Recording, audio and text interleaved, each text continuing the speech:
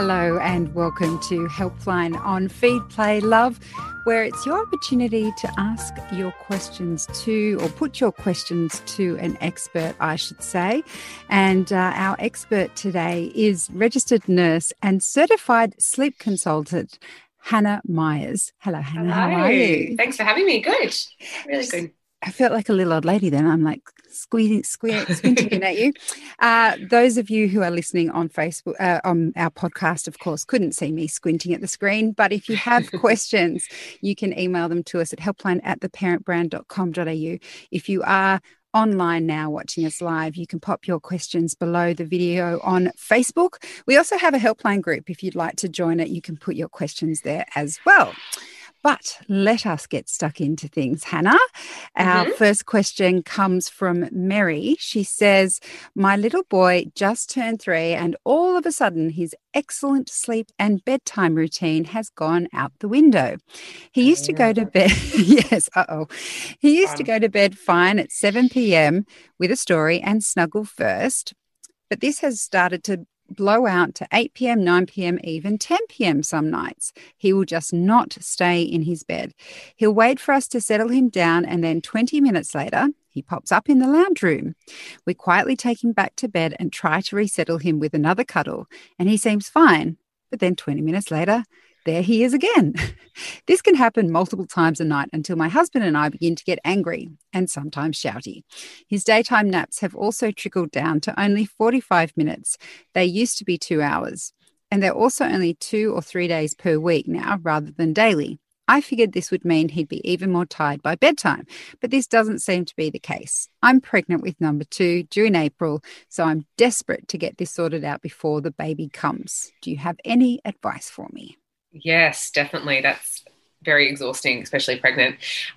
So first thing is definitely drop the nap every day. I know that's really hard to hear and it's the worst news, but you really do have to. Even having it a few days a week can be enough to sort of set in wheels of motion those bedtime refusals. So definitely ditch that, unfortunately. And while you're sort of establishing that for the first week or so, you'll have to, avoid the car late in the morning and, be careful he doesn't sort of fall asleep during rest time. So you're just doing everything to avoid a nap, and you'll be doing a 6:30 bedtime, I would recommend. So especially because we've just dropped naps, going to bed at 7 o'clock is just a little bit late. We might be sort of entering overtired territory there. So 6:30, and what you're doing sounds really good, just popping him back in every time he comes out. You're just reinforcing that it's bedtime, in, out, no engagement, nice and calm. You just pop him back in. He'll probably get up and follow you, which is what he's doing. That's okay. You just do it again. Sometimes these 3-year-olds can be returned to their bed like 100 times. So, it's exhausting, but it'll be even more exhausting with a newborn. So get on top of it. And the other thing you can do at this age is you don't have to close the door and have them, locked off from the house or anything, but a baby gate is just the best invention ever for toddlers. It's also from my safety point of view. We don't really want 3-year-olds wandering the house in the middle of the night if everybody else is asleep. So baby gate, he'll come to the gate, be really upset at bedtime. Same thing, you're just returning him over and over again every time he hops up and comes to the gate. Excellent. Well, that's some good advice, and good luck with that, Mary. Hopefully that's sorted out before April. That's quite close. Jessie on our Facebook Live says, hi, my daughter is 3 in April and she's still doing poos in nappies. She's toilet trained to do wheeze in the toilet with no problems. And she also wears nappies at night, which I'm not worried about because I've heard that will come naturally. But I'm worried she'll still have to wear a nappy when she goes to kindergarten. What can I do to make the process easier for her? Thank you. Yeah. I just missed the start. Was she still doing a poo in a nappy? Yes. Yep. So the best thing to do, I've just been through this myself, so it's very raw. The best thing to do is to go cold turkey. So get rid of the nappy, have lots of undies and changes of clothes and stuff on hand, and just get really excited about it. Be like, oh my gosh, today's the day that you're not going to wear a nappy anymore. It's going to be really great. I know you can do wheeze because you're such a big girl, but now we're going to do poos in the toilet as well. And you'll have a few days of accidents, like it's inevitable. Just be prepared, and a reward system. Like we got we went and bought a little packet of chocolate bullets, and they look like my kids think they look like poos, which they kind of do. So we call them poo chocolates now. And every time he did his little poo in the toilet, it was poo chocolate time. It was just, I know, it worked really well. So, and again, we had accidents heaps, but they realised really quickly that you don't really want to sit in your poo. So they're clever, and it's just going through it to get through it, if that makes sense. There's no magic trick. It's just experimenting. And sometimes you have to kind of just have a look. If you've done it for a good few days to a week and you're not getting anywhere, then pause for a week.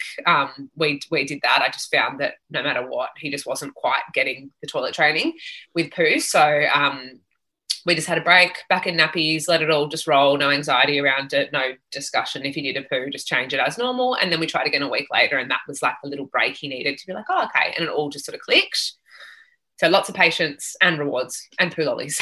Oh my God, I'm not going to forget that poo lolly. Children are hilarious, right? Because for adults, you just don't want any association. No, but it was actually really clever, because I was like, it does look like poo. So I was like, that's really clever, guys. Cool. And you know what? It worked.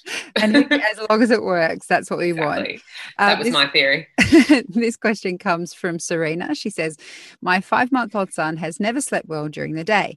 He'll only get through one sleep cycle, 40 minutes or so, and then wake up.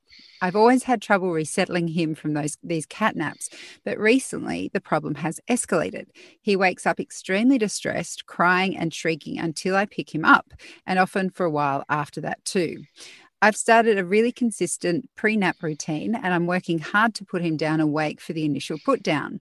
I've had some success with this, but it doesn't seem to affect how he wakes up. I know he's still tired because he'll drift off to sleep in my arms reasonably quickly, but I can't put him down again or he wakes. It's like he's just never gets into a good deep sleep. Do you have any suggestions? Is it possible to link sleep cycles together? And then she's a lot of questions. So let's just hear your advice, because I'm sure that will cover off those questions she had. Yeah. So catnapping is probably the biggest sleep issue that I see, even more so than people concerned about overnight wakes. I'd say catnaps are the worst. They're so exhausting. You've got no time to get anything done. So it's a very common concern. It can be quite a few things, though. It can be routine. So is baby awake for long enough, or are they awake for too long and they're overtired? So for a 5-month-old, routine-wise, you'd be wanting to do 3 naps a day. I aim for 2 shorter ones, a short one in the morning, short one in the afternoon, and then you've got this really nice long lunch nap that's, linking the cycles. So something around a routine, like around 9 o'clock for one sleep cycle is fine. Big nap at, say, midday for 2.5 hours would be perfect. And then a little nap at 4:30 till about 5 with a 6:30 bedtime. So that's the routine to get on top of catnapping. Once you've got that down pat, it can also be a bit of a habit, which it sounds like it is with this baby as well. If they've constantly catnapped and never learned how to get out of that, their body clock is just attuned to do that. So the way to do that is just with a bit of gentle sleep training. So self-settling, it sounds like you're already working on, which is fabulous, because how a baby falls asleep is how they want and need to stay asleep. So if we're not putting a baby down awake, if we're sort of tricking them to go to sleep essentially in our arms or on the boob or whatever we're doing, rocking, and then we get them to sleep and pop them down, they go into this very naturally light sleep phase at 45 minutes. Instead of just rolling back over and going on to have a longer sleep, they go, hang on, what's happening here? She was just here, and wake up completely. So that's where the habit comes into it. So what you'll find will happen, you'll get your self-settling sorted. That'll happen at the start of the nap. So work on that really hard, and then you'll see the resetters will start to follow, and Bub knows how to be in their cot on their own, basically. And as I said, the way to sort of encourage that is just some gentle sleep training. And we know there's 1,000 different ways to do that. You pick what's best for your parenting style, and you just keep Bub in that cot, continue your resettling until sort of, ideally we want the nap to be 12 till 2:30. So if we got him down at 12 and then he woke at, say, 1 or 1:45, you'd be in there doing a really nice stint of resettling until the end of that nap time, until his body clock will one day just sort of click and get there. But it's all about reinforcing that that's still sleep time in the nice dark room, in the cot, and they'll get there eventually. I love that phrase, a really nice resettling time because you're always Yeah. like, come on. Oh, yeah, that's probably not the right way to put it. No, I love it. It's a very really positive nice sort of, spin. Very yeah, positive spin. yeah. Maybe you can have a podcast in your ears, just tapping away. And just go for it. Yep, Yeah. calm. I'm all about calm resettles if you can manage it. I Yeah. can't even manage that, so I don't really know how I expect other people to. But try and stay calm. Exactly. It won't last forever. This next question comes from Monique. She says, hi there. I'd love some advice on stopping the nighttime nappies with my 3.5-year-old girl. She's been out of nappies in the daytime for almost 6 months and doing great. For the past 2 months, her nighttime nappies have been mostly dry in the mornings. So I think it's time to get rid of them altogether. But where do I start? Do we just go cold turkey? I think you've mentioned that, and switch to undies straight away. Is there a good nighttime routine we should use to try to minimize any accidents? Yep. So again, just go for it. You'll have accidents. Be prepared for that. So we did this again with my older child just recently. We got rid of night nappies, and I did it on a week when I knew that he was probably going to be up and down and a bit wet and stuff like that. So you don't do it when you know you're not going to be sort of okay to get up and change bedding and things like that. We also set up layers in the bed. So I did waterproof sheet, so that if he did have an accident in the night, it was just quickly take one layer off rather than grabbing sheets out of cupboards in the middle of the night. And when he knew that he had the layers, he felt a lot more secure as well. Like, he helped me make the bed and he was like, oh, this is great. You know, I'm feeling really confident with this. So that was really good. So that'll help with the accidents. And then in terms of the bedtime routine, I limited his water intake. So he's the kind of kid that won't be interested in his water all day, and then he'll scull at dinner and then scull another bottle of water before bed. So I just completely helpful. Which was probably why he stayed in pull-ups for so long. So I just limited that. I just kept saying, oh, you got to have your water now, because water is the wee that comes out in the night and we don't want it to come out at night time. So just encouraged a little drink of water at bedtime. And then I did a really strict wee after dinner. So he'd go and do a big wee and then another one right before bed at about 6:37. Just so we could go into the night being like, right, I know his bladder's empty, 100%, it's empty. And then I did a couple of nights of a dream wee. So that's about 10 o'clock when I was going to bed. I just crept in and just sort of roused him and said, come on, we're just going to go and do a wee. Mummy's doing a wee as well. And we all just went and did a wee and popped him back in. And he was dry until morning.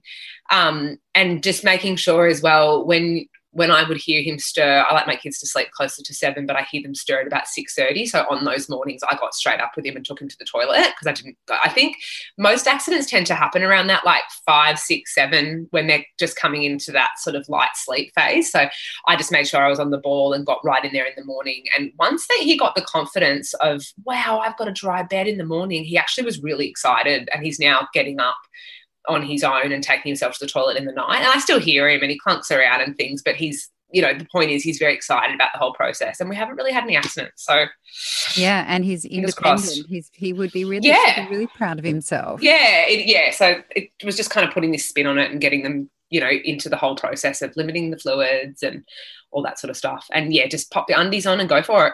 Yeah, and I love the idea of the multiple layers. Like, just really isn't that the best? To worry about it. Best mum hack I've ever heard. I said to my husband, I was explaining, right, we're going to do this, and he was like, "That is the coolest idea." I was like, "I know, got that on Facebook." Funny what you get really excited cool. about as an adult. Know. If it lets you sleep more, it's a good thing. We were thrilled with that. Yeah. We have a question from Christy Lee on Facebook Live. She says, hi there. My 3-month-old boy seems to sleep a lot. He will wake, have a feed, then have a short play, but after an hour he gets tired and needs to go back to sleep. Is this normal for a 3-month-old? 3-month-old, yeah. So they're just coming out of that sort of newborn phase there, where there's a lot of sort of melatonin that's now dropped off. When babies are born, they have all their melatonin on board, and that's why you see babies really sleepy. Like, little newborns can barely stay awake, really. And what we see around the 3-month mark is the melatonin's kind of dropped off. They're a little bit more awake, but some bubs don't get there as quickly. So what's probably happening is your baby's still really tired, basically, from just coming out of that newborn phase. So the best thing to do if you're wanting to stretch awake windows is just to do it really gradually. So if he's normally awake for, say, an hour at a time before he gets like quite ratty and needs to go back to sleep, add 10 minutes for a couple of days and then add 10 minutes the next couple of days. And it's like any kind of nap transition for older babies, toddlers. It is always a bit of a crappy few days when you're pushing awake windows because they're tired, and the last few minutes you will have a grumpy bub that you're just trying to keep awake, that little bit extra with some cuddles and, you know, showing them the trees outside. But it's just a gradual thing, 10 minutes here and there. And then if you kind of persevere and really stick with it, babies very quickly turn the corner with how they manage awake windows as well. So, you know, once you've kind of flown through it for a few days, you'll be like, oh, that was a thing of the past. Remember when he couldn't even stay awake for, you know, an hour? So he'll get there, but it's perseverance and practice.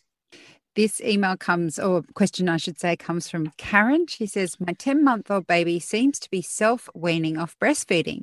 For the past few weeks, she's been taking less and less at each feed and basically just using my nipple to play with, even for the bedtime feed. I'm starting to worry she's not getting enough fluids and nutrients from the little sips she takes. But since it's not recommended to give her cow's milk until 12 months, should I switch to formula for a while first? And how much water is okay at this age?